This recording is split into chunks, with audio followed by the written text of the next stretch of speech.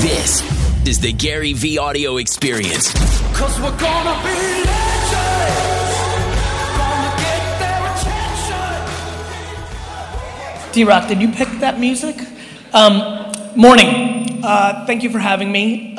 First of all, it's super exciting to see the new book on the screen back there, so I'm enjoying that part. I'm really looking forward to this talk, and I'm even more looking forward to the Q&A session. Where I want to go with this is, as we were talking in the green room about the audience, to me, everything that I'm about to talk about has to do with a couple of core principles, but at the level that I think matters at a practical front for a lot of you, it comes down to producing content and then respecting context to create that content. If you don't know the room you're speaking in, if you don't understand the psychology of who's consuming it, it's very unlikely that your message is going to hit the mark for what you're trying to achieve, right? I'm going to give a different talk here than I'm going to give tomorrow in Miami, than I'm going to have on the phone calls in between tonight, because all I'm ever really doing is reverse engineering the audience and then trying to deploy the 4, 7, 15, 49 things that I believe will bring value to the masses in an audience like this, or to a single individual person if I get that 15 minutes to collect the context. The most interesting context that I collected in the green room is that and by show of hands, how many people here are contractors? Raise your hands. Right, and so when I was able to hear that it was a predominant contractor audience, and then on top of that, for a lot of those contractors, they are in the business of more of an insurance-driven, storm-driven environment, it became fascinating to me, because as an outsider, I was just like, well, what the fuck happens if a storm doesn't come? Yeah, I get it. And burning down houses is fun and shit, but gets you in jail real quick. And so for me, the most interesting part about this is, what is technology really doing? And what technology is really doing right now is creating options, right? To me, the thing that's most fascinating is that the internet is grossly underestimated by everybody in this room, including people like myself who've been navigating it for the last 20 years successfully. Even in that, I'm convinced, and this is without a doubt, that in 30, 40 years, I'll look back and be like, shit, we fucking underestimated how big of a shift that really was. And looking around the audience, this is not a teenage high school crowd. There's a lot of people in here that remember the world pre-internet. And for the youngsters in here, it's hard to wrap your head around it, but it was a completely fundamentally different world. And I think that we are struggling, and that's a great thing, and that's where the opportunity is. I think that everybody at this conference, including the fancy speakers, are struggling with understanding how big of a deal this is. And to me, in that margin, in that psychology, is where all the money is where all the happiness is where all the opportunity is. And so, punchline being, just at the most basic level, the thought to strictly be in the business of storm insurance-based contract work is something that is not a good strategy, in my opinion, when the cost of entry to expand out your revenue sources is such a low cost. I'm sure, listen, you know your business is better than I do. I understand that things have higher margin, or you can travel. There's always somewhere to fucking go. You can go to Puerto Rico. I get it. I understand.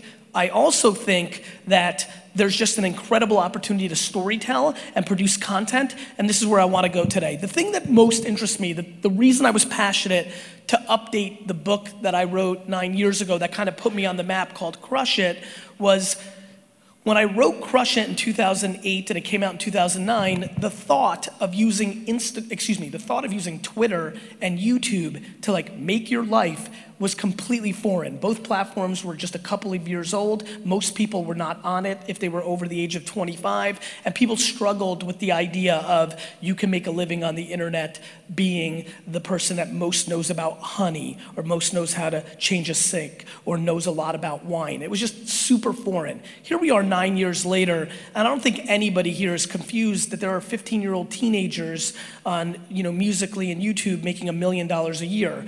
And if that doesn't hurt your pride, I don't know what will. But more importantly, what it should do is make you realize how enormous this opportunity is. There is so much money in this system for people that provide value to an audience that it's incredible. I'm convinced, as I sit here this morning, that if I can convince one person here to basically put out Bob Vila 1984 content in a 2018 world on Snapchat, Instagram, Facebook, Twitter, YouTube, that they will make more money in 6 years if they're fully pot committed, being the personality of getting $100,000 speaking, signing $1 million book deals, and making $8 million a year in advertising on Google and Facebook than they ever would actually doing the craft they're doing in this room. Now, that may not be it for you. You may be an introvert, that may not be interesting, that might seem narcissistic, you might not be good at it. A lot of you fucking suck in front of a camera. I get it. But it's the seed that matters the most, and let me explain. The number one weird thing that I can tell you that will bring you value is the second you understand that you're actually a media publishing company, you do what you do for a living, everything changes. If you're an insurance policy adjuster, if you're motivating the world, regardless of what you're doing, if you actually understand that you, right this minute, because of this, you, as a human, as a business strategy, are more similar to the Wall Street Journal and ESPN and PBS and those things than you are to what you're actually doing, everything in your world will change. And please understand, I roll with empathy. I understand for a lot of people that have been in business for 20, 30 years in this room, or that didn't grow up with this, and let me remind you, I didn't either. The thought that you're a media company, you do what you do, seems outlandish, seems super far-fetched, and most won't even understand where to start. But the reality is that all the opportunity, and I mean just an enormous amount of the opportunity in the marketplace right now, is for you to position yourself as a media entity and understand the difference of being ESPN or PBS or the Wall Street Journal versus being QVC. The biggest mistake that the masses make if they believe and jump into the pool that I believe in is they become QVC much more than they become media. You go for the sale. Everything you put out is really just a top of the funnel piece of content to try to get to a landing page for them to fill out a form, and then you get their business. Versus, how do I build such a brand that sales just come to me? I promise you, the thing that so many struggle with is the difference between sales and brand, right? Marketing and sales. Right? Advertising for the sake of a transaction, advertising for the sake of brand equity. I have built an agency called VaynerMedia off of brand, and it's gone from 0 to 150 million in revenue on the back of brand. It comes to us. We don't go and attack it. And I think that these psychological pillars and strategies are the most important thing for a room of this, where at some level, you're either commoditized and or you trade on reputation and or you're transactional, which is great, understood. And I'm convinced that the far majority of people in this room are here because they've been able to outmaneuver in those three pillars. I just am passionate about getting everybody to understand how much opportunity there is and how low the cost is. Let me explain. D-Rock, there you are. About 2 or 3 years ago, I figured out, if I have somebody following me around, I'm able to create an enormous amount of content, right? Reality TV, not super complicated, except I'm in control of the post-production. I didn't sign a deal with Bravo or things of that nature where they get to manipulate the conversation or the other people that are in the environment. I get to manipulate the conversation and the other people that are around me. But what was more interesting about the model of me putting out a daily vlog, which I unbelievably recommend to every single person in this room, even though 99% of the room doesn't believe that they should have one, is because I think we overestimate what is needed for a vlog. We overthink what people find interesting. We don't realize that we're far more the people that are rubbernecking and gossiping about people in town than we are the ones that go to see Star Wars. I have bad news or good news, depending on how you'll take this. We are interested in tons of dumb shit. That's just who we are. And so what becomes interesting about that is all of a sudden, too many of you have the insecurities or the humility to not understand what you're doing actually has value and may be interesting to somebody. More importantly, I think we don't realize how important it is to be deep versus wide. For a lot of your businesses, as I know the 3 or 4 industries that are in this room, for a lot of you, you're never gonna get 1 million views on your YouTube video. What's interesting to me is, though, for a lot of you, if you're able to consistently get 1,000 viewers on your YouTube video, it will disproportionately change your business. And I see this over and over and over again. But here's the key. The unknown that I figured out as I kept reacting to what was happening when I was putting out a 5 to 20 minute video every day about the day in the life of a businessman was that I realized that through this filming, I was able to create ungodly amounts of content because when you're filming for 7 to 10 hours a day, there's so much other content to be had. And so through filming, not only do I get my 5 to 20 minute YouTube and Facebook watch long form video, but I'm also able to get 3 to 5 1 to 3 minute videos for Facebook and YouTube. I'm able to get, after I built up and was able to afford and hired a writer who watches this, I was able to get 1 to 3 articles a day or week on my blog or LinkedIn or Medium. I was able to get audio. I have a top 50 to 60 podcast. How many people here listen to my podcast? Thank you. So that's a lot. Thank you. Again, I feel awesome right now. I appreciate it, bro. And so What's even more dope for me about my podcast is, unlike everybody else in the top 100 who spend an hour or 2 or 3 producing their podcast daily, I don't sit down and do a podcast. We take audio from my day-to-day, and that is the podcast. What I've figured out over the last 2 years that I fully believe, and by the way, it's already been figured out. I don't know if any of you saw this. In this month, Will Smith started his vlog. Will Smith's an A-list actor who makes $25 million a film. Will Smith is also a gangster and a winner, and realized over the last 3 to 4 years he was becoming irrelevant, and realized for him to become relevant, he needs to storytell contextually in the new environment. And within 7, 10, 15 days, Will Smith, because he's got talent, and because he contextually put the content where people are paying attention, literally blanketed the internet and resurfaced his brand for 15 to 30-year-olds overnight. Now, not a lot of us have the equity of being the fucking Fresh Prince, but what's most important is, and please, please, please, I can be very confusing when I speak, and I mean that. I'm not telling you you have to start a vlog. I'm not telling you that you have to go so hardcore that you start a vlog that also creates all your writings and your podcast. What I'm telling you is you need to take a real step back and understand how phenomenal this era of technology is. Right now, we're living in the best time for guys like me. I always tell my friends and family, I always love when the economy crashes. I like when things are bad. I realized, holy shit, this is what's happening right now. We are spending so much time demonizing Facebook and all these platforms because of the political status in our country and the divide that we have, and Russian hackers and all this, and kids spending too much time on social. We have literally, over the last 12 months, aggressively accelerated our demonization of technology and these things, which means, oh shit, in a supply and demand of opportunity, I'm about to really win because a lot of people are going to take a step back away from this. I have good news for everybody. We're not going backwards. Technology is not something you get to put back in the bottle. This is going to only accelerate.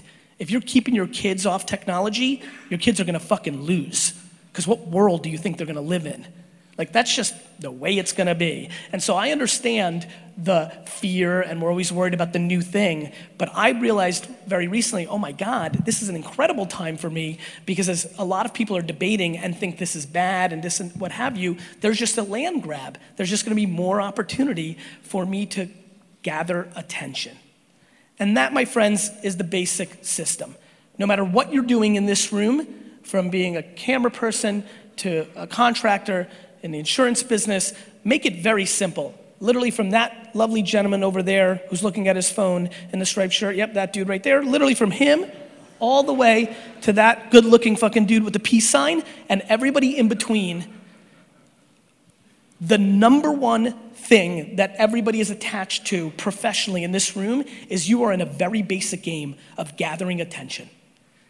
You have to gather somebody's attention before you tell them how good you are at your craft, how amazing your service is, how long you've been doing it. Before anything else starts, you've got to have somebody's attention to storytell how savage you are, right? And so, please understand this. If you don't have somebody's attention, you've lost. And so, regardless of how extreme you go with this, and go as extreme as I have, which is literally, I have 17 full-time employees now who are my human production company. Like, I have more employees than some production companies that produce cable TV shows. Like, that's how scaled out it is. That's the most extreme. I think I'm the most extreme literally in the fucking world right now on this. Or you're all the way here and you say dumb shit like, well, Facebook's not for my business. And I know a lot of you fuckers say that. I know exactly who you are. You're the 80%. 80% of you in your mind don't think it's for you because you don't realize a very important thing, which is this. Everything has an ROI if you know how to use it. Do you know what the ROI of a piano is for me? Dick. I can't play it. Do you know what the ROI of a piano was for Billy Joel? $1 billion fucking dollars. The ROI of a basketball for me, 0. LeBron, a Billy. But the ROI of social media for me is gonna be a Billy, and for a lot of you it's gonna be 0 because you haven't put in the work and or do not have the talent to do it. The second part is tricky, and I have empathy for that. We all have strengths and weaknesses. The first part bothers me because if you run your business and you have a life and you want to be happy, the fact that most of you have not put in the 100 to 500 hours to figure it out and or hire somebody, and please don't get lazy here and sit and hear this talk today and decide with each other, shit, he's right, let's go hire that 24-year-old, because this isn't about age of knowing this shit. You have to know it because it's your business. And knowing communication in today's environment, to me, is equal, if not scarily, more important than understanding finances. A lot of you don't like running around and not understanding how to pay your bills, make money, pay taxes. That seems like a prerequisite, a cost of entry to running a business. Yet, you're extremely comfortable in knowing nothing about how to communicate in a 2018 environment. And that, over time, will become your vulnerability. Because you have to understand what's powerful about technology is it eats up everything. A lot of you are sitting here and saying, yes, this is cool, but I have relationships.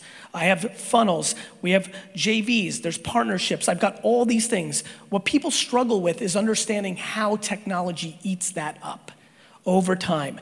There have been so many people that have been naive to think that, my favorite one is laws. Do you have any car dealerships right now think that Tesla can't beat them because in their state you can't sell direct? Until you can. Until Elon writes a big enough fucking check and the state of New York says, fuck it, we'll take that money instead of the other fucking people's money. This is what Uber was able to win on. All the people that owned the black cars and the limo services and the medallions thought that laws would protect them. Or relationships. Let me tell you about the gangster known as technology. It always wins. You can wait for the government to stop Amazon, not before Amazon fucks you up. You can wait for things to happen. You can say, how many people in real estate here? Because I know there's some, right? And so, I listen to all the conversations of like, well, Zillow can't do this, or Easy Street can't do that, or all this stuff over the last decade. And things just keep happening and happening and happening.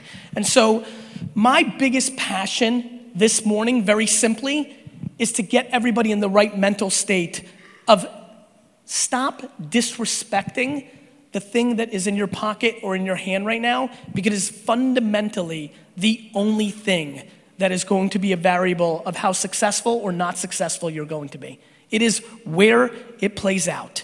And this notion of my customer doesn't live there or this doesn't affect my business is very simply, in my mind, one big game of you putting your head in the sand. And the worst business strategy that I've ever seen when it comes to technology is this.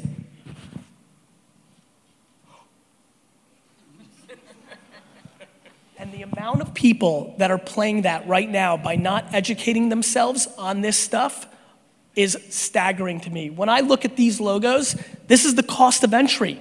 This is it. If and again, contractors, insurance, I got it. If you do not have a LinkedIn strategy, if you do not have a Twitter strategy, if you do not have a YouTube strategy, I will skip Snapchat. I can live with you not having one. Right? It skews extremely young and hasn't been able to age up, and it's obviously sputtered a little bit. And fucking Facebook's fucking oxygen. Like, Facebook is literally oxygen. If you have not figured out Facebook making you money, you literally should probably leave this conference right this second, go home and figure it out. It's probably way more important than anything that's gonna come out of my mouth, and definitely anybody else's mouth the rest of the fucking day. And let me tell you why. I'm telling you why historically. Let me explain. If this talk was happening in 2006, I would have said that about Google. That little rant that I just had at the end, that's what I would have said about Google. And let me remind you who was the #1 advertiser by a massive delta in the first 5 to 7 years of Google. It was a small company in Seattle called Amazon. Amazon is about to become the biggest company in the world over this next decade on the back of running more ads on Google than anybody else when Google had one single moment. It was called underpriced attention. When there is underpriced attention, you have to go all in. I don't play poker, but when you have the best fucking hand and you know it and you know what you're doing, you go all in because the game's already over. Facebook in our society, in America, today, January, whatever the fuck it is today, is the single most underpriced attention platform in the world by a massive delta. Let me use very basic terms. To get in front of 1,000 people on Facebook in their stream, which 810 will swipe by very quickly, but to get in front of 1,000 of them, it costs in the range of $4 to $9. It can get, it can run the range. 4 years from today, when I come back, and nobody did anything about it except for one person, and they're fucking killing it, that same cost will be in the ballpark of $20 to $50 if they're able to hold on to the attention that they're holding. You have to understand why this is important. The biggest brands in the world, the companies I work with at VaynerMedia, the Budweisers, the Chase Banks, the PepsiCos, the SAPs, they're not spending anywhere close to enough on Facebook right now. Because they're still debating its ROI, they're stodgy, they're old, they're trading on dumb metrics, there's a million reasons. Over the next 2 to 4 years, they will have to wake up because their businesses will continue to decline. When they start pouring $50 and $100 and $200 million into Facebook, and you're bidding for that same woman in Alabama or that same guy in Florida, it's going to cost a lot more money. Now, for you not to be taking advantage of this underpriced real estate guy, like, it's just good to buy beachfront property in Malibu when nobody thought it was Malibu. That was a good deal, right? When that is happening with attention, the way it happens with real estate, for you not to be taking advantage of it because you don't know how to use it, when you can just spend 20 hours either reading, watching videos, and trying to learn it, seems to me like a ridiculous situation. I don't really know what else to tell you. I know for fact that if you put out good content about who you are or what you do, and you educate, not QVC, Bob fucking Vila, right? If you do that for a year and put 2 to 4 hours a day into that, your business will be different. And the reason I know it is because when it was much harder 9 years ago, because most people weren't paying attention to these platforms and the scale of attention wasn't even close, and I wrote the first version of this book, I have 100,000 emails in my inbox over 9 years to prove it. This isn't about me. This is about scale. And to be very frank, when I look under the hood of those 100,000 emails, these are not A players. This is not the Fresh Prince.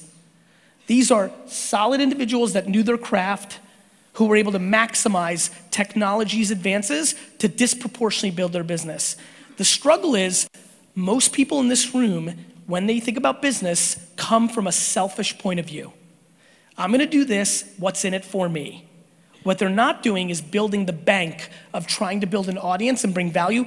If I were you, I would build content that would be leading to them not using you.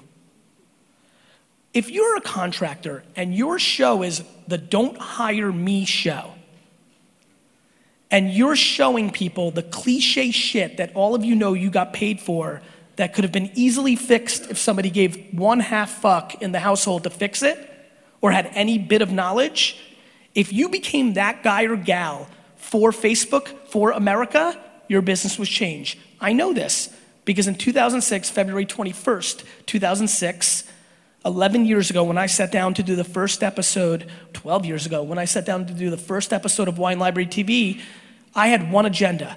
I was gonna be Crazy Eddie. And if you're from the East Coast, you know exactly what I'm talking about.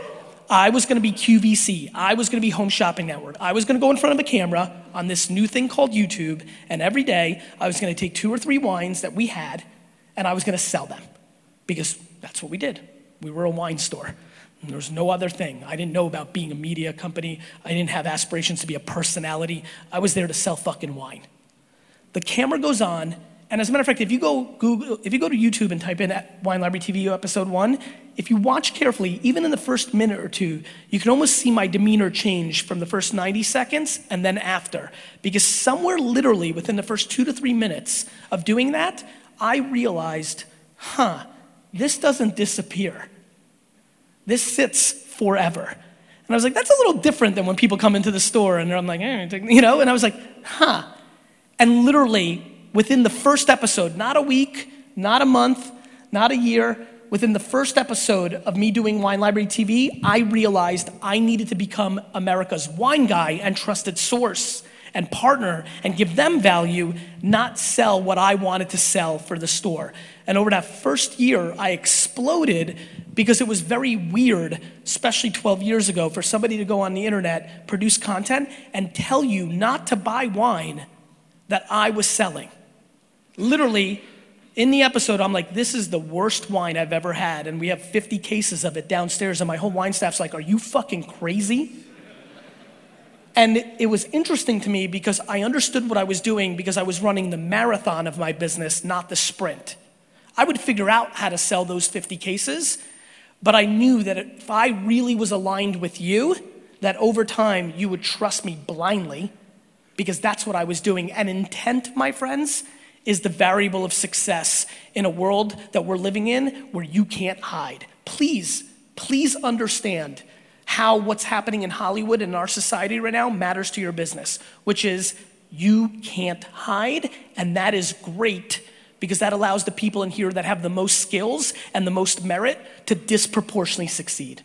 So very simply, if you ask me what I'm selfish about, I want you to take a step back and figure out how you like to communicate. Are you good on camera or are you shy? Can you do it in voice? Can you write? But there's 3 ways that we have always consumed content. Everybody's asking me, a lot of people are asking me like, Gary, why are podcasts hot again? I'm like, because we listen to shit. Like, we are very simple animals. We read, we watch videos, and we listen to stuff. It's not super complicated. Things will ebb and flow, right? The radio used to dominate in the 40s. Technology's come along, a television was invented. We're like, oh shit, this is crazy. You know, like things come along, it goes up and down. Our phones started being with us all the time, which allowed us to have our radio with us. Things change in subtleties. Things don't change in their core. And in the core, we consume content 3 ways. In its core, I believe that the next century of businesses will realize that they're a media company first, and then they do their service. I want you to do it first because you will make more money, and that is something you probably want to do with your business, right? I really want you to do it because for a lot of you, you love your craft, and producing content will even make you happy, and that's a double win. But I want you to figure out how. For a lot of you that can't hire 17 people or even one, like I couldn't for the first 8 years I was doing this, you need to figure out how you do it. The reason I didn't have a blog is because I can't write for shit. Even though this is gonna be my 5th New York Times best-selling book, I can't put 2 fucking sentences together. I have to use a ghostwriter. So for me, I wasn't able to put out a blog every day. But on camera, when that light goes on, I wake up. I can do that. And so for you, whether it is audio, written word, or video, you have to figure out how you communicate to the world about your craft that brings them value. This is a non-debate. You have to understand why. This is about supply and demand. The reason this is a non-debate is if you don't do it, your competition will. And every day that goes by, you will lose market share because of this phenomenon. This is binary. Either you're in or you're out. And so please take it very seriously because the scale of consumption is remarkable. Do you understand that most successful websites right now are getting 75 to 90% of their traffic on a mobile device, not on a desktop device? Like the computer that seems so fucking revolutionary just 10 years ago is like legitimately becoming obsolete. Like I haven't owned a laptop or an iPad. I've literally only owned a phone for the last 2.5 years. The evolution is extraordinary, and we haven't even started on the next generation. Literally everything that we now know and like live on didn't exist 10 years ago, 12 years ago. Like Facebook and the iPhone and YouTube didn't exist.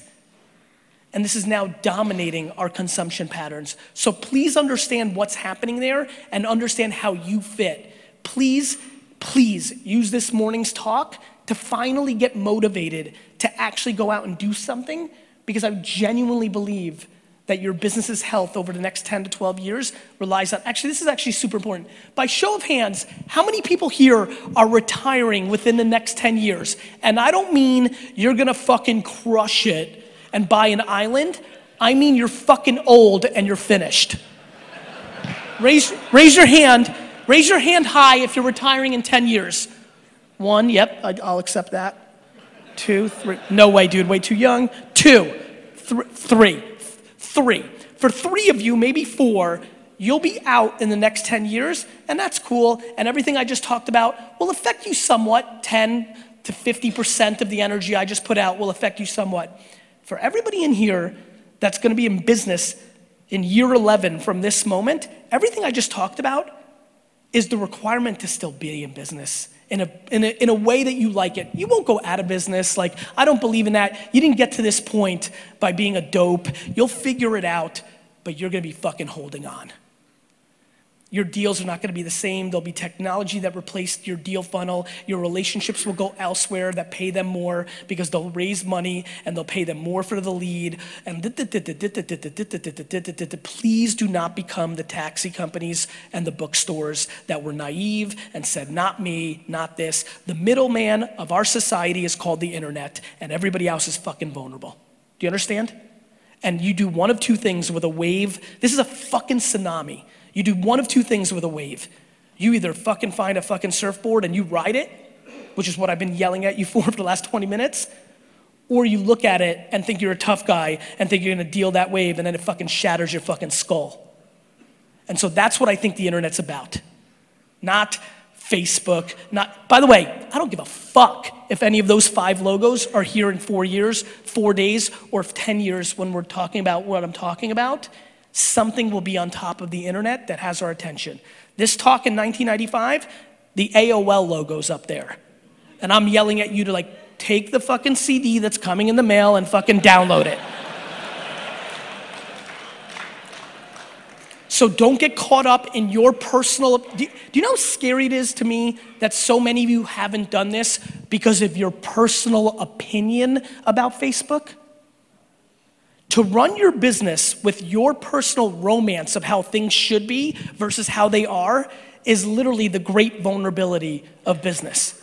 And that is what's happening in my world and in this world. You've got an opinion about it because your friend from high school overshares on Facebook, and so you think Facebook sucks, and somebody's going into your pockets and taking your money.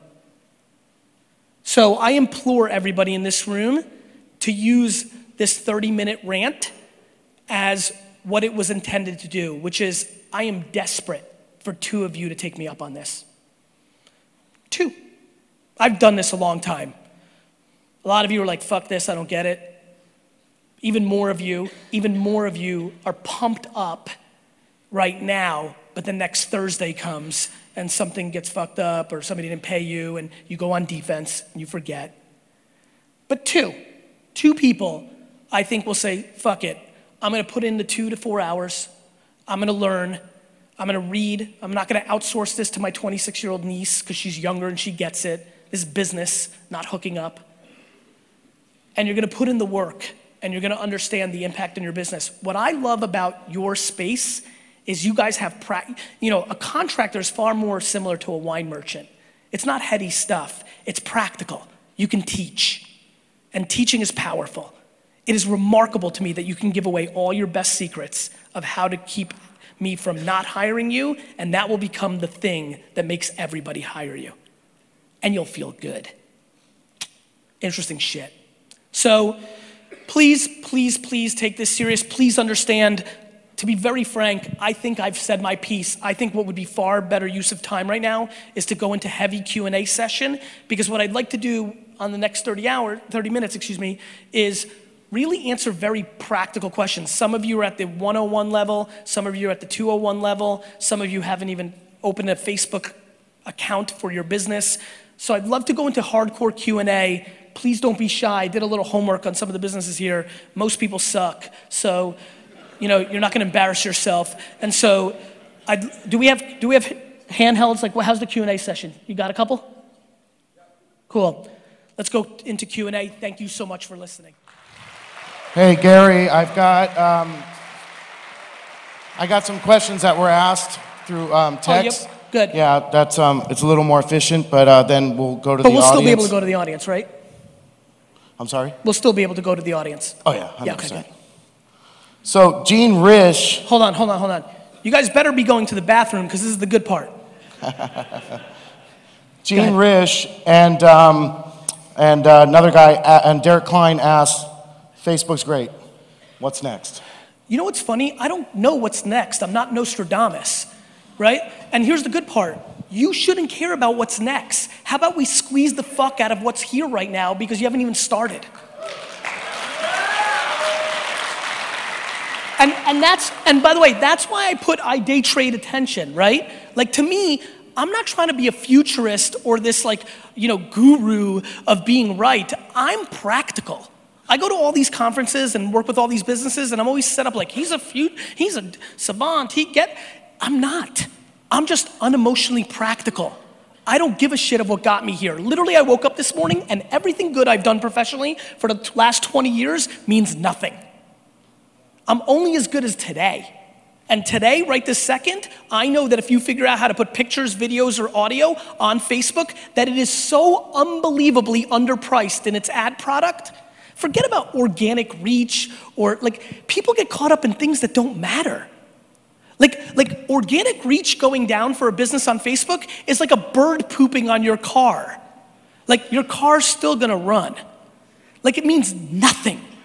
And so I know that right this second that it's so underpriced that you could waste a year trying to figure out your voice and your content, and it would be worth your time because the attention is so underpriced. The fact that you can target people by income level, gender, location, interests, it's staggering. It's staggering what this thing can do. And I love how people are like, Facebook's ruining the country and our democracy, but it doesn't work for my business. Get the fuck out of here. Sorry. Good friend of mine, Anthony Ciotti out of Florida, wants to know, innovation and creativity are the backbone to marketing. What are some of the principles that you make your team abide by using innovation and creativity? Self-awareness is the most important principle to this whole thing. I can't be you and you can't be me and blah, blah, blah, blah, blah, blah. Like, all these tools, you just have to know yourself, right? When I tell you to get educated, it's only because if you hire somebody, I want you to know if they're doing a good job or not. The biggest problem over the last 8 years that, again, this book is super fun for me because I'm able to now spend a lot of time thinking about the last 9 years. So literally, I did this talk in 2010, right? I'm thinking, why didn't it work for who it didn't work? Because again, what's great about how I put myself out there is people talk to me. I get a lot of feedback on social and email. The biggest thing that happened was you got inspired, you hired, or you made the commitment to an agency, or you paid somebody internally to start doing this, but because you knew nothing about it, you didn't know if they were good or bad, and a lot of times they were bad, and it didn't work. And then you just said, fucking Gary, I knew Facebook didn't work. No, Susan in your office sucks shit, Rick. So I think it's self-awareness. You have to know yourself. Listen, I know that there's 7 to 13 of you that are ridiculously charismatic and funny and like the life of the party and were super funny last night eating fucking cheese in the lobby. Like, you should do video. Like, you should put yourself out there. But if you're not that, maybe you're a very thoughtful writer and you should do that. Or maybe you just become a general contractor. You learn just enough to be dangerous, and then you can hire 3 people to do all the disciplines well over time. But please understand, you have to put out information every single day. There is no advertising anymore. You guys don't fall for advertising anymore. You know this. It's content now. You don't want to be sold to. What, buy now? Hurry, one-time offer? Free consultation? Fuck you, I know what you're doing. So Dimitri from Minnesota asks, Dimitri? Nice, Russian boy. Hey, Dimitri, can you put out too much content? I don't think so, and I think this is a great question, Dimitri. I think that in 1984, when there was, 8 channels and 6, newspapers, and you could be overexposed, right? Madonna, Michael Jackson had to go back to the office and check out for a year, write a new album, because you could be overexposed. Right now, there's so much information, and even a place like Instagram, where there's a lot of organic reach, right? Where you get a lot of organic reach, you're still, if you post 4 times a day, most of the people that follow you will only see it once or twice. They won't see all 4 pieces of content.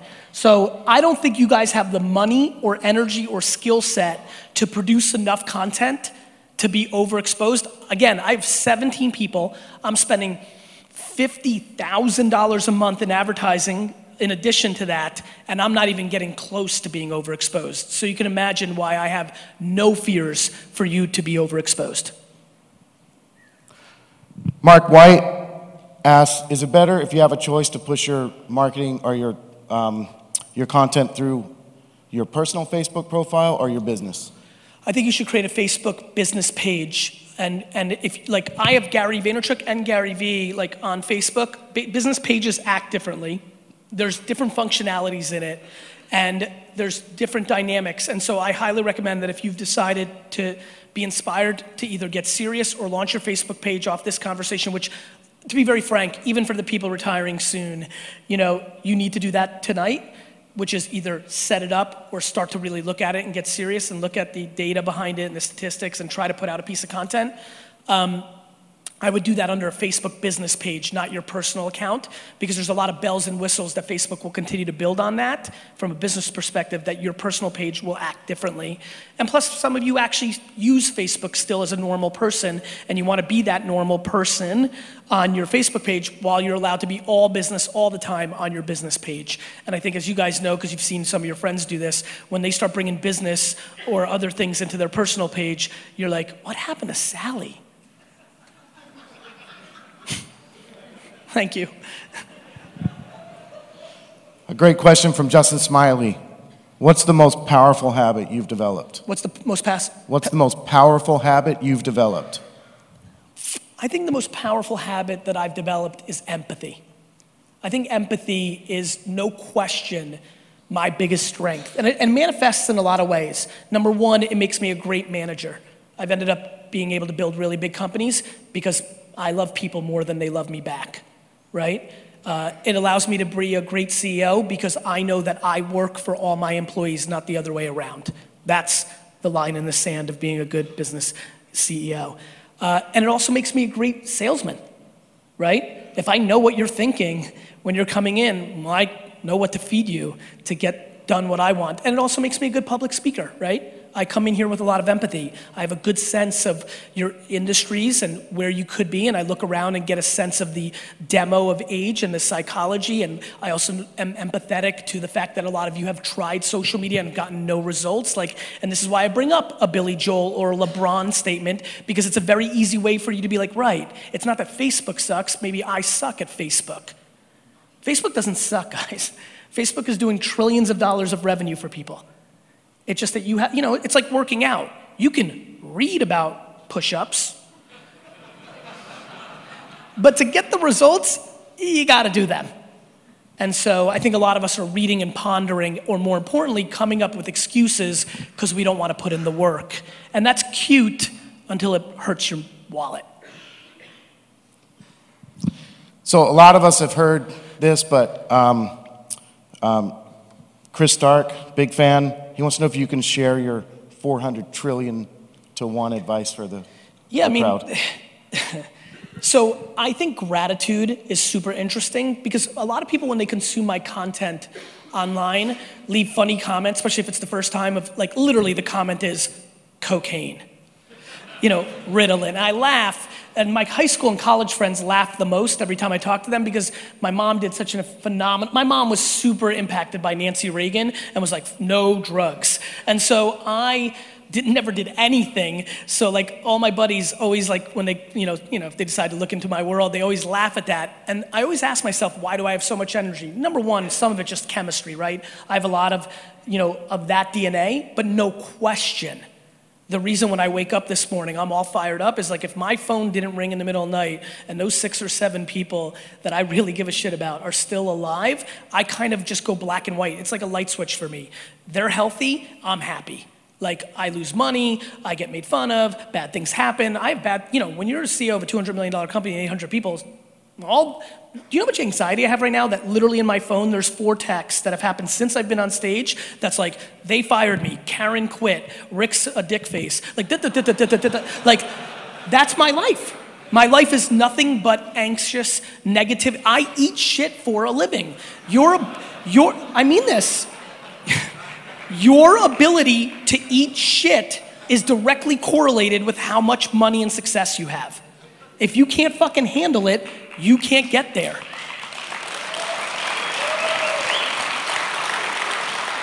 So, but gratitude. I'm so grateful. And then you know how you manifest, we all get wiser with age.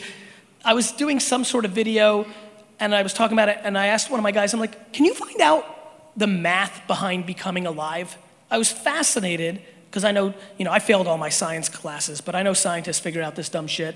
And I was curious about how rare is it to actually even become a human? And I've become fascinated about this. Guys, the modern scientific world believes that somewhere in the ballpark of 400 trillion to 1 for you to even be sitting in this audience right now. When I back that math out and realize that I can win the Mega Millions 7 times in my life, more likely than even having a life, I start to struggle with not being grateful. I'm just so fucking thrilled that I have this at bat.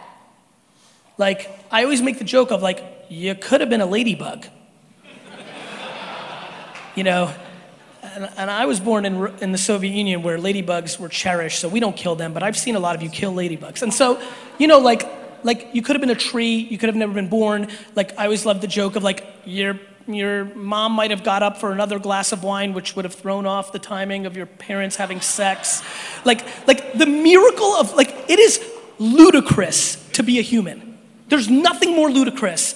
And then you complain about somebody giving you skim milk instead of almond milk, or that the plane is delayed by 30 minutes. Like, fuck. So I'm just grateful it's my fuel.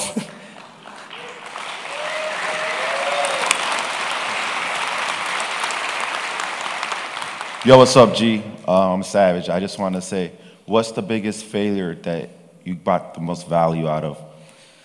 You know, I think the failures for me, that's a great question, Savage. I think for me, failures are funny, right? Like, I throw out, for a lot of you that follow me, you guys know I passed on Uber, even though back to crush it. If you go to my first book that inspired this, the only person I thank, besides my family, is Travis, the co-founder and CEO of Uber. The thought that while I was investing in hundreds of dumb companies, that I passed twice on one of my best friend's companies that then went on to be a generational company.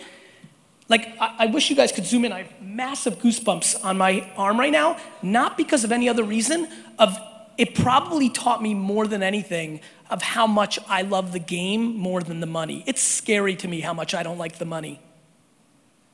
I don't like the money. I like the game. I don't want to buy the jets. I want to try to buy the jets. When you become obsessed in your process, not the results, you win. If you're sitting in this crowd and you do what you're doing because you think it's the best way for you to make the most money, you've lost. And I don't like, listen, you got bills. Like, I don't want to look, I'm not looking down at you.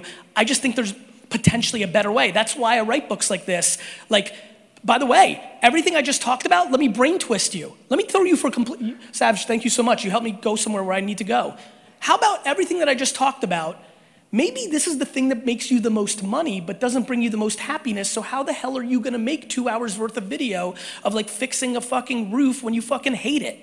Maybe you need to keep doing what you're doing, but when you get home at 6:30 or 9:30, maybe for 2 or 3 hours, you produce content around Star Trek or the Saints or whatever, sneaker culture. Maybe what this is about for you is how you get off the golden handcuffs and the drug of making $213,000 a year for your lifestyle, and over the next 4 years, you can make $213,000 speaking about skateboarding or making organic tea. That's what I'm so passionate about. People don't realize how much money's in the system around every niche subject matter, because all you need is 10 to 50,000 people that give a shit to create finances that may stun you. Depth versus width. So, I don't know, man, like, honestly, I feel like when it comes to failures, something really interesting. Number one, I love them. I love when people look down on me. Like, in a weird way, when I was in school, even though it was the toughest time for me because I hated it, there was definitely a part of me that loved it because I was watching the teachers and my other friends' parents' eyes, and I saw I saw it. I saw how they were looking at me, and fucking it drove me. It drove me so much. I was like, you motherfucker, do you understand that your fucking kid's gonna work for me? I don't give a fuck what college he's gonna go to. Like, that drove me. So I like losing. Look, I'm very easy read. I grew up a Yankees, Rangers, Knicks, and Jets fan, right? I don't fuck with the Yankees anymore because they won too much.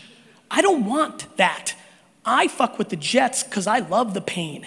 I fucking secretly love that the Patriots came back on Sunday because even though I hate those fuckers more than fucking Hitler, I still like the pain, you know? I like the pain. So what's weird about me with failures is I'm learning from them because I learn from pattern recognition. I don't learn from the failure like, oh, I'm not gonna do that again. what I think I learned from is just watching consistencies, right? It's easy for me to be great at all these because I learned on email and Google and banner ads the psychology. So by the time this came around, it wasn't an accident that I invested in Facebook and Twitter. I'd seen that rodeo before, right? And I'll see it again because once I grasp the pattern, I'm fucking set. So it's really hard to beat somebody when they love losing more than their competition likes them losing.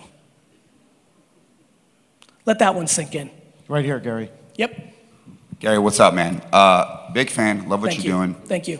My name is Randy Brothers, and I literally spent the last year writing a book. Interesting. And it's being released on Monday. Amazing. 2 questions. My One, book will outsell yours. Yes, Okay. probably. Sorry, I just thought that was going to be one of the questions. 3 questions. I'm kidding. Okay, so real quick. Yes. What would your advice be to promote that? And 2, will you give me your feedback on the book? Definitely not on 2 because I don't read. Like the thought of reading your book is like less interesting than you coming up here and assassinating me. You know, I can't read, so I can't do that. But let me tell you about the first part. The first part is, that was ridiculous. You know what's fun for me? I actually live outside myself. I'm like sitting here, I'm like, where the fuck did that come from? Randy, let me tell you a couple things, and I wish a couple things. Very important thing about book selling, and unfortunately the timing, I'm a big believer that you sell books way before they come out, 3, 4, 5 months, but I think there's many things you can do, but I think it's hand-to-hand combat. I would literally reach out and try to build relationships with the people that are at the top of the sphere of the people that most likely would read this book. So to me, it's like, how do you build a relationship with 1,000 people that are the psychographic or profession that would influence all the rest that go into your book? So it's a lot of DMing, it's a lot of emailing. I don't call it cold calling because I think cold calling, cold reach out, or blast emails are looking for scale. I think when you actually want to reach somebody and you sit there for 25 minutes and read their world and figure out what they care about and then write a thoughtful email, it's a lot different than Control-C, Control-V times 1,000 or one bulk email. But it's just human relationships to bring awareness, giving them out. Did you self-publish or you got a publisher? You have the whole deal. So the bad thing is what you didn't know, or maybe what you did know but you were hoping wouldn't happen, is you realized very quickly your publisher does nothing to sell your book because they don't know how. You feel they did?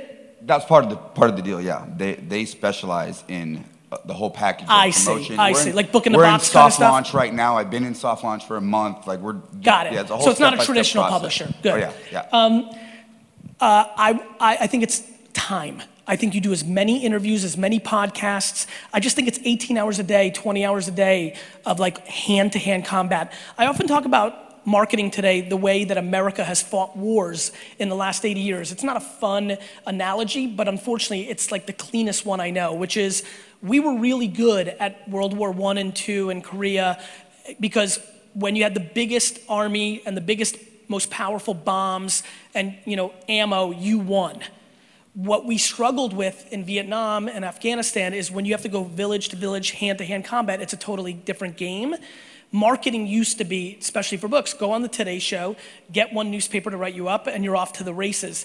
This new world we're in is like hand-to-hand combat. So I think if you think hand-to-hand combat, that will help you, from a strategy standpoint. Got enough. I get it. And I get it. Like, you know what's crazy? And you'll find this interesting. And I know a lot of people hit me up about the audio book and that's what I should do when I talk about not reading. It's not even that. It's that what I'm doing for my profession or what makes me happy or what I learned about myself is I'm learning by watching how you consume. Like I don't read anything and I've never been more educated because it's all coming from the feedback that you're giving me. So I'm reading the consumer. I know everything that's going on Netflix, not because I watch The Crown or Stranger Things, it's because I'm listening and watching you guys react to, and it just became the way I consume. So it's kind of neat. Start it, build it, grow it. Contact with guys to success. Nice plug. Dimitri, were you the other question? Yes. Do you feel like you're being a little greedy? He came to me. Respect. Respect. All right. Oh, come on. I got to Dimitri. give everybody Give at least it a to bunch of Dimitri. I people. feel All bad right. now. I'm Fucking sorry. Give it back. Well, I'll make it easy. I'll- It's actually for everybody. It was a shocker in the beginning when you said that you did the homework and we're doing a pretty bad job out there. But anyway, question for you is, can you define bad content that can maybe hurt your business, don'ts, what not to, Sure. try to be careful out there. Yeah, so Dimitri, it's interesting. I'm going to make a really interesting comment. So obviously, because I was born in Belarus, I've been so fascinated my whole life about Soviet versus, communism versus capitalism, Soviet Union versus US. It's so interesting you asked that question. My biggest observation of communism versus capitalism is communism is on defense and tries to put you in a box, and capitalism is on offense, and once you do something wrong, they put you into a box. To me, it's very difficult to put out bad content.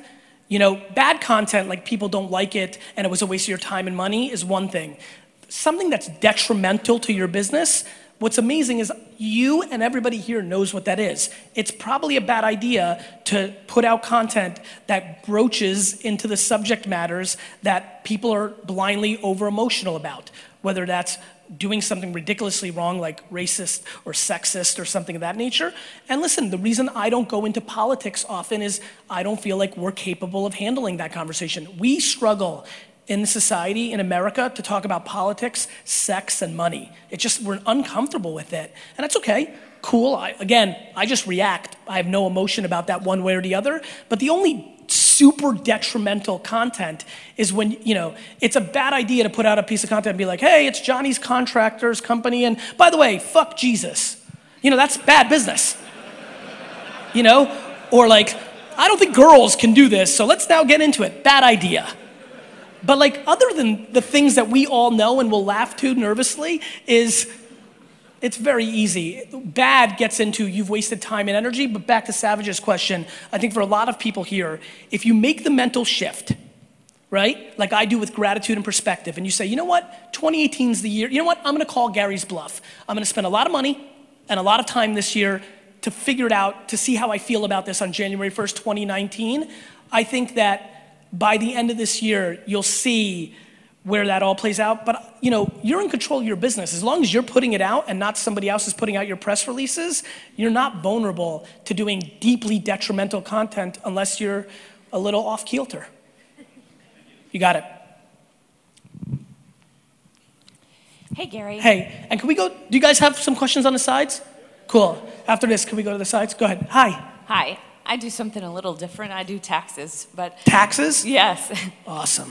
So what are your thoughts on using...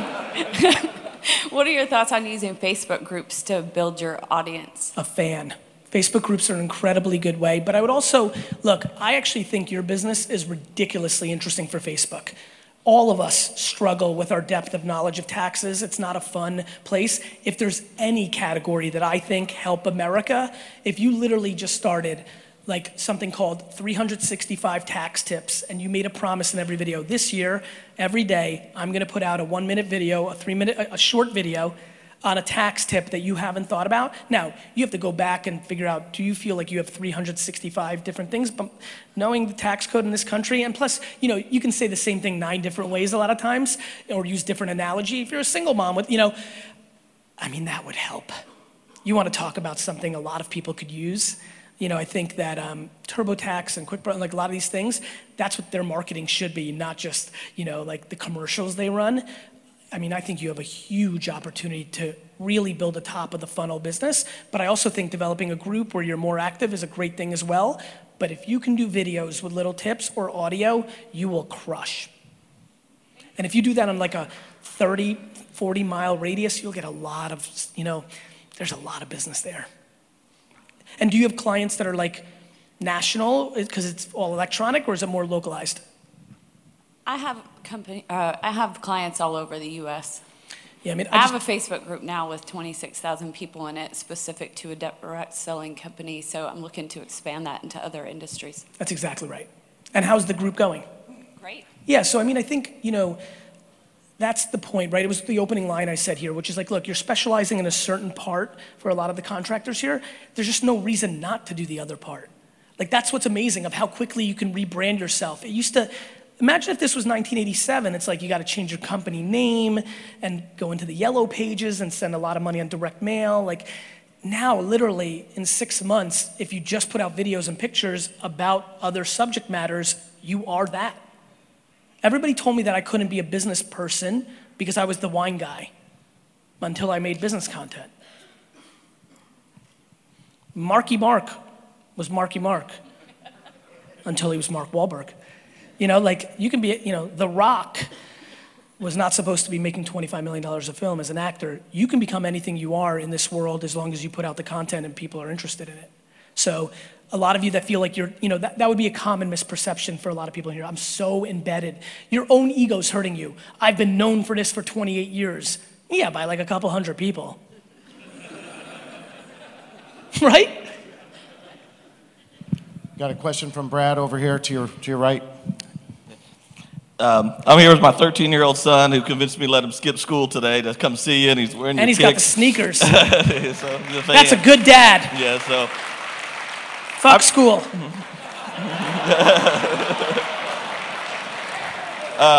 I've been lucky enough to come from nothing and in one generation to build wealth. Good for you. Being very diversified. Yes. How do I make sure my kid is hungry when he eats all the time? That's a great question, man, because it's something I think about all the time. There's a couple of ways, right? Like, first, there's one thing that I believe in quite a bit, which is you can't fabricate environment, right? What's up, brother? How are you? Good. Photo? Matching sneakers. Nice to meet you, bro.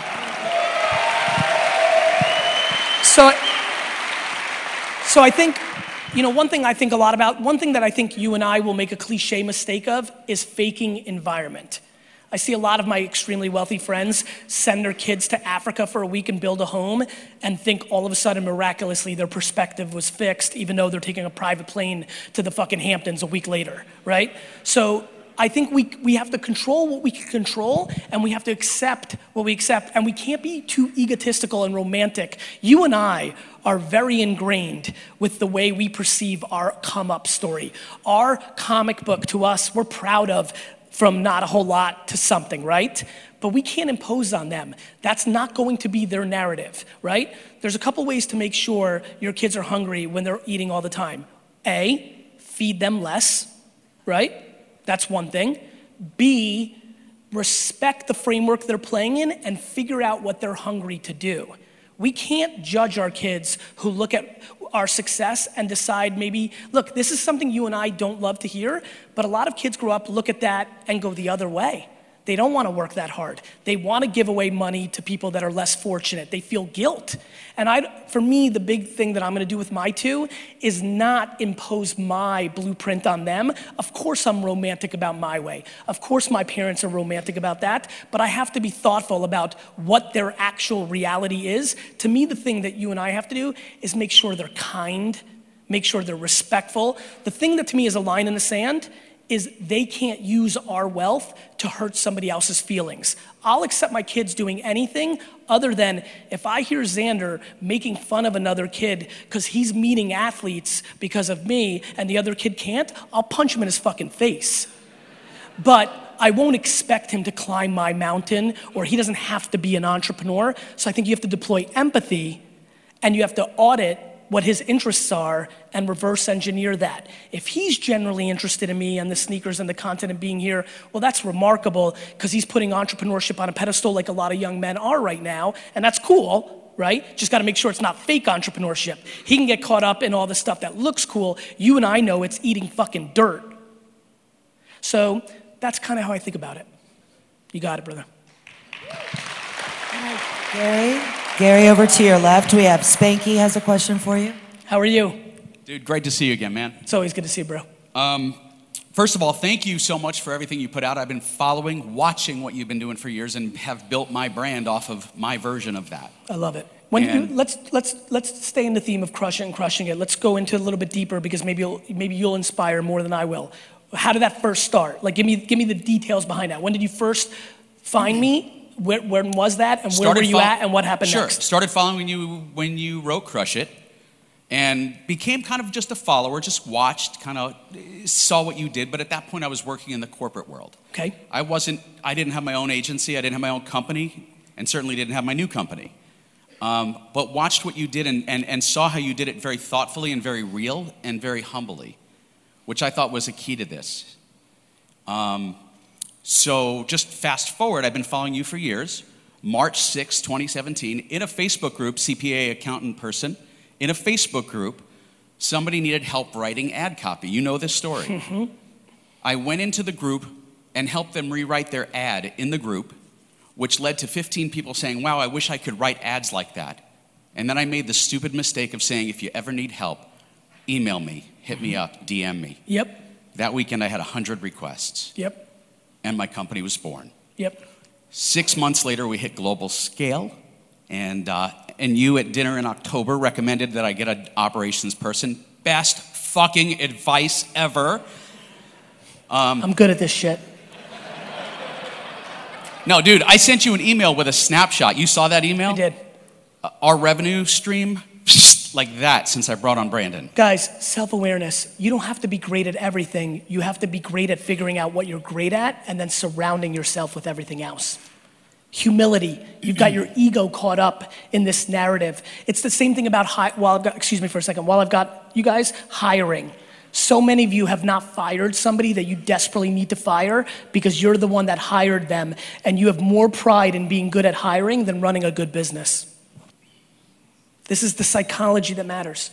So my question to you is this. In my breakout presentation, I'm actually showing people how to build that brand the way you talk about it. I get it. Just my version of it. I get it. How do I get our customers, our clients to stop giving a fuck about the buy now, click here, get into my funnel, and get into the storytelling of their business? You don't. What you do is what I do, which is you're gonna go on a journey of spending a fucking decade exhaustively standing up here yelling and screaming and ranting, or calmly, or whatever you're doing. All you can do is put out the truth and let the chips fall. You heard me very carefully. 2. My great ambition here is that 2 of you listened and do. That is some bullshit numbers. There's hundreds and hundreds of people here. But that's what I've learned, which is like, you can't. What you can do is aspire humbly and authentically to get them there, and then just let your skill and talent and work ethic create the legacy of how many people you were able to get there. Right? Look how I'm thinking about it. From my tree, it's like a coaching tree, from my tree to you to them. And so for me, there's an enormous amount of pride in how many people I've been able to hit, but some of them may be in your breakout session. I'm here and you're here. Some of the people here didn't get hit by what I said, but maybe in your breakout session do. And honestly, that feels incredible for me because I know where that seed started. You got it. Guys, we got time for like 2 more questions. Because we want to get down to the meet and greet. Gary, you pick. Okay, let's go to the gentleman all the way over there who never thought he was going to get picked. Mr. Jeremy Rubin, the friendly flipper. Hey Gary, hey, I want to say thank you. You inspired me to produce a daily video, and I actually have a little bit of value I think to share with the group. It's real quick. I started using Snapchat to produce a daily video, and it allows me. I started in August. Of this year? Yes. Yeah. So just wherever he goes next, August of this year, when Snapchat was already on a decline of its attention by most standards, but still has a huge audience. Keep going. Yes, so I started that, using Snapchat because I didn't know how I could capture my content, my day, as I go throughout my day because I didn't have someone to follow me around with a camera. Now, before this, were you using Snapchat to hook up? No. Okay. I'd never used Snapchat. That was just selfish. I was just curious. I Keep going. I saw no value in Snapchat at all before that. I thought, bunny ears and whatever, filters. But I use it. I turn my phone sideways, put it in landscape mode, and I snap myself, and it limits you to 15-second clips, 10 seconds, at a time. You can go longer if you want. But the value in it is you see yourself on camera, you get better off camera, and it forces you to be concise. At the end of the day, I save my entire story, and I upload it as one single video to YouTube and Facebook. And Snapchat this Wednesday is going to create a feature with one click that you can share your entire story to Facebook and Twitter. So all the steps he had to go through to like save it and upload it is now going to become seamless, as now Snapchat has made a decision this morning strategically to start letting stories live outside the Snapchat environment. Keep going. So that's how I've been So that's the able punchline. to produce. Through the creation, it wasn't that the ROI of Snapchat necessarily brought this incredible impact. It's that you learned a craft that you're using in real life in the way that you communicate for what you're trying to actually achieve. Yeah, and anyone here can put their message out, expose the world to their expertise using Snapchat as the tool to record yourself and then upload it to Facebook and to YouTube. So what's the question? I just want to say thank you for inspiring my daily video. You got it. All right, let's go there. And then we'll get you pink shirt. Pink shirt, I'll get you before we end. Gary, hi, Ethan with 4 Elements. Thanks for everything. Dude, you're amazing. Thank you, brother. This industry here is about storm. It's about insurance. I'm going to give it a little bit of the industry. Yes. We're here. We live on door knocking. You live on door knocking. Yeah. When a storm comes in, when insurance comes in with door knock, that's our highest ROE on investment media. How can we, like Amazon took over all, the retailers. How can we take over door knocking by using the media? Well, here's what I know about storms. The media does a good job telling you it's coming. So what I would do if I entered your business is I would run Facebook ads directly against the weather pattern or projected zip codes that were going to be affected by the storm, and start building awareness about me a day or two before the storm, saying that if this happens, put in your email address and phone number, and while you're busy fixing your life, and I'm not gonna bother you and knock on your door like all these fuck faces are, I'm gonna have your data, and I'll hit you up on your convenience if you have an issue. Then I would hit one email blast, and I would beat all you guys door knocking with technology and running 177 of Facebook ads. Okay. Sounds good. The man in pink here, this is David Luke. I know Dave. Hello. Hey. You know me? Yeah. How do you know me? I know you right now, I mean. Wow. Not like theoretically. I got it. Well, 3 years ago, we started, based on Wine Library TV, we started Cleaning Business TV. We put out YouTube content, we put out Vimeo content, and all it was informational. It was all the stuff you said, teach people how to do what you could do. Shockingly, maybe not shockingly, but we, this past year, became the 8th fastest growing franchise brand in America. Go figure. So we're a maid service. We just crashed this roofing convention and insurance convention. We just wanted to come and hear what you had to say, and I thank you. I appreciate it. And I thank you crashing it, because I think I don't even know how to actually tell you how many people this is working for, while I recognize only 1% is even listening, let alone doing. The significance of the market that you're living in right now is extraordinary, and you're just not getting your piece. You're hearing about cryptocurrency billionaires, you're reading about Elon Musk and the social media founders. Maybe you're not gonna get 8 trillion, but you just do not realize that there are 10 million for you. And that's why I think this is gonna be the biggest book that I may ever write, because I think the crescendo moment of the time we're in right now, stories now of, this is 3 stories already. Like, I'm sitting up here and telling you, when I did this in 2009 with Crush It, nobody even heard of it, let alone were there testimonials. In this small conference by standards, here are the testimonials. How many other people are testimonials to Crush It? Raise your hand. It's real. And honestly, I think all of you, I truly believe this, and this is hyperbole, but it's not, because I actually genuinely believe this. I genuinely believe more than half of you in a 4-year window can make more money talking about the thing you love the most than what you're doing now. That's difficult for me to almost digest. The fact that I know you love baking way more than being a tax attorney, or you love hockey way more than you love, being in the construction business. And the fact that I think if you spend 100 hours learning and then 3 years, instead of watching an entire season of Crown or YouTube videos, or stay in your Instagram all day looking at people that are in shape and know how to take good angle shots, that you can literally live a disproportionately more financially and happy life, that feels like snake oil. I'm being serious right now.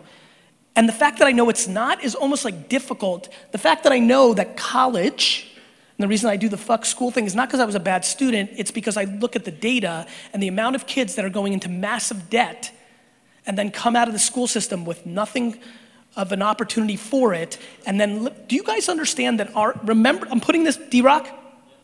I'm putting this on film. This economy, ours, I'm giving you the preview right now. Right this second, I'm gonna tell you what's about to happen because it's data. Our economy collapsed on the housing crisis of credit before, if you all remember. Our economy, this country's economy, is going to crash on the college debt lending crisis we have right now. You may not know this, but tons of kids in their 20s and 30s are getting tons of credit and getting a lot of money to like buy a home because in America, you want shit. You're in huge debt with insane college interest rates and you're making no money to pay it back. Our country will go into recession on the back of the college debt crisis. And when it does, my being unpopular for the last decade saying we need to scrutinize college, I'm gonna be put on a pedestal. CNN and CNBC and Fox News is gonna put a video of me in 2008 saying fuck college because I'm right. It's just data. It's broken. And so as much as I know that we as parents have accepted go to college and this and that and tons of kids are broken, I also know that 50% of you, do you understand how amazing it feels to make money and love what you're doing along the way? How many people have that? Don't raise your hand so fast. How many of you love, can't breathe without what you do and you make money? Raise your hand. Good, it's a good number. 50%, maybe 40. I'm focused on the other 60%.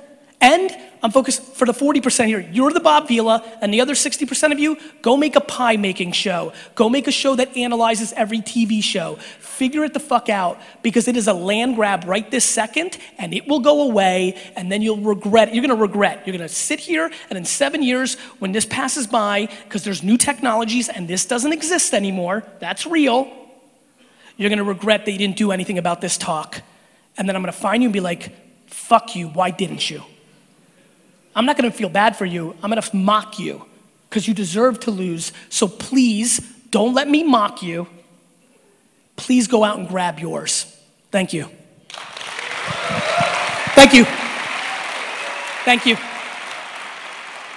Thank you so much. Thanks, New Orleans.